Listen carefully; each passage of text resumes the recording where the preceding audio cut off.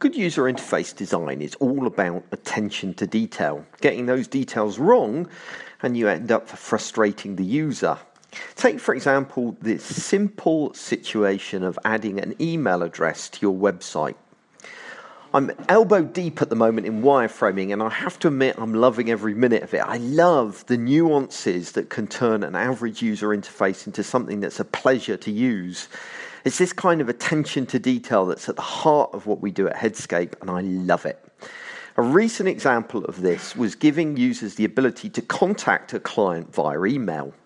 Now, there's normally two approaches to solving this particular problem, either an online form or a mail-to link. Both have their pros and cons. If you post an email address on your website, then the chances are it's going to be harvested and you're going to receive a huge amount of spam. If a form is set up correctly, that spam can largely be avoided, but forms aren't generally as convenient for users for a number of reasons. They can be fiddly to use on mobile devices. It's not unusual for the content of your message to be lost if your connection drops. We all know how that one feels. A copy of your message doesn't appear in your sent emails, so that's annoying as well. And a user cannot copy the email address for later reference. Personally, I'm not a fan of making my problems, in this case the chance of spam, the problems of my users, in other words, the drawbacks of online forms. I prefer to tackle my own issues. I therefore decided to post email addresses online and risk the spam. Now, I could have encoded these email addresses with JavaScript to reduce the chance of them being harvested, but this throws up various accessibility concerns. All of this left me with one issue. What happens when the user clicks on an email address? The most obvious answer is to launch the default email client using a mail-to link.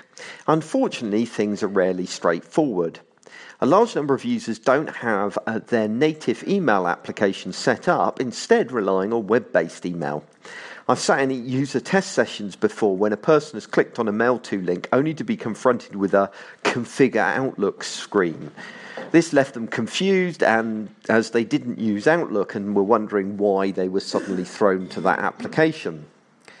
The second option is when they click on an email link to go through to an online form, but then that brings us back to our original problem with online forms. So my final option was to copy the email address to the clipboard when the user clicks the address. That way they can put it into whatever application they want.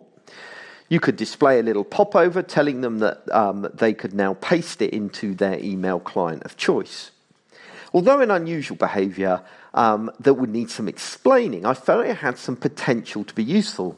However, as somebody on Twitter pointed out, it could prove annoying if you overwrote something they'd already chosen to put on their clipboard. In the end, I decided to take a leaf out of iOS's book. On rollover of an email address, I decided to display 3 tooltip options that the user could choose between. Either they could open the email in their email client, they could email from the website and that would take them to a form, or they could copy the email address to their clipboard. Of course, if JavaScript wasn't available, because the popover would be reliant on it, then the user would be just taken to a form which would also display the email address with a mail-to link. The reason I've posted this little anecdote isn't to suggest that this is the best way of handling email. It's to show that even simple things can prove considerably more complex than they first appear.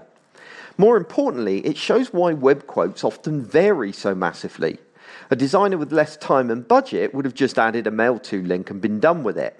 But I was in a position to create a more robust experience because I'd quoted a higher price for the project. I guess at the end of the day, it all comes back to the old adage of you get what you pay for.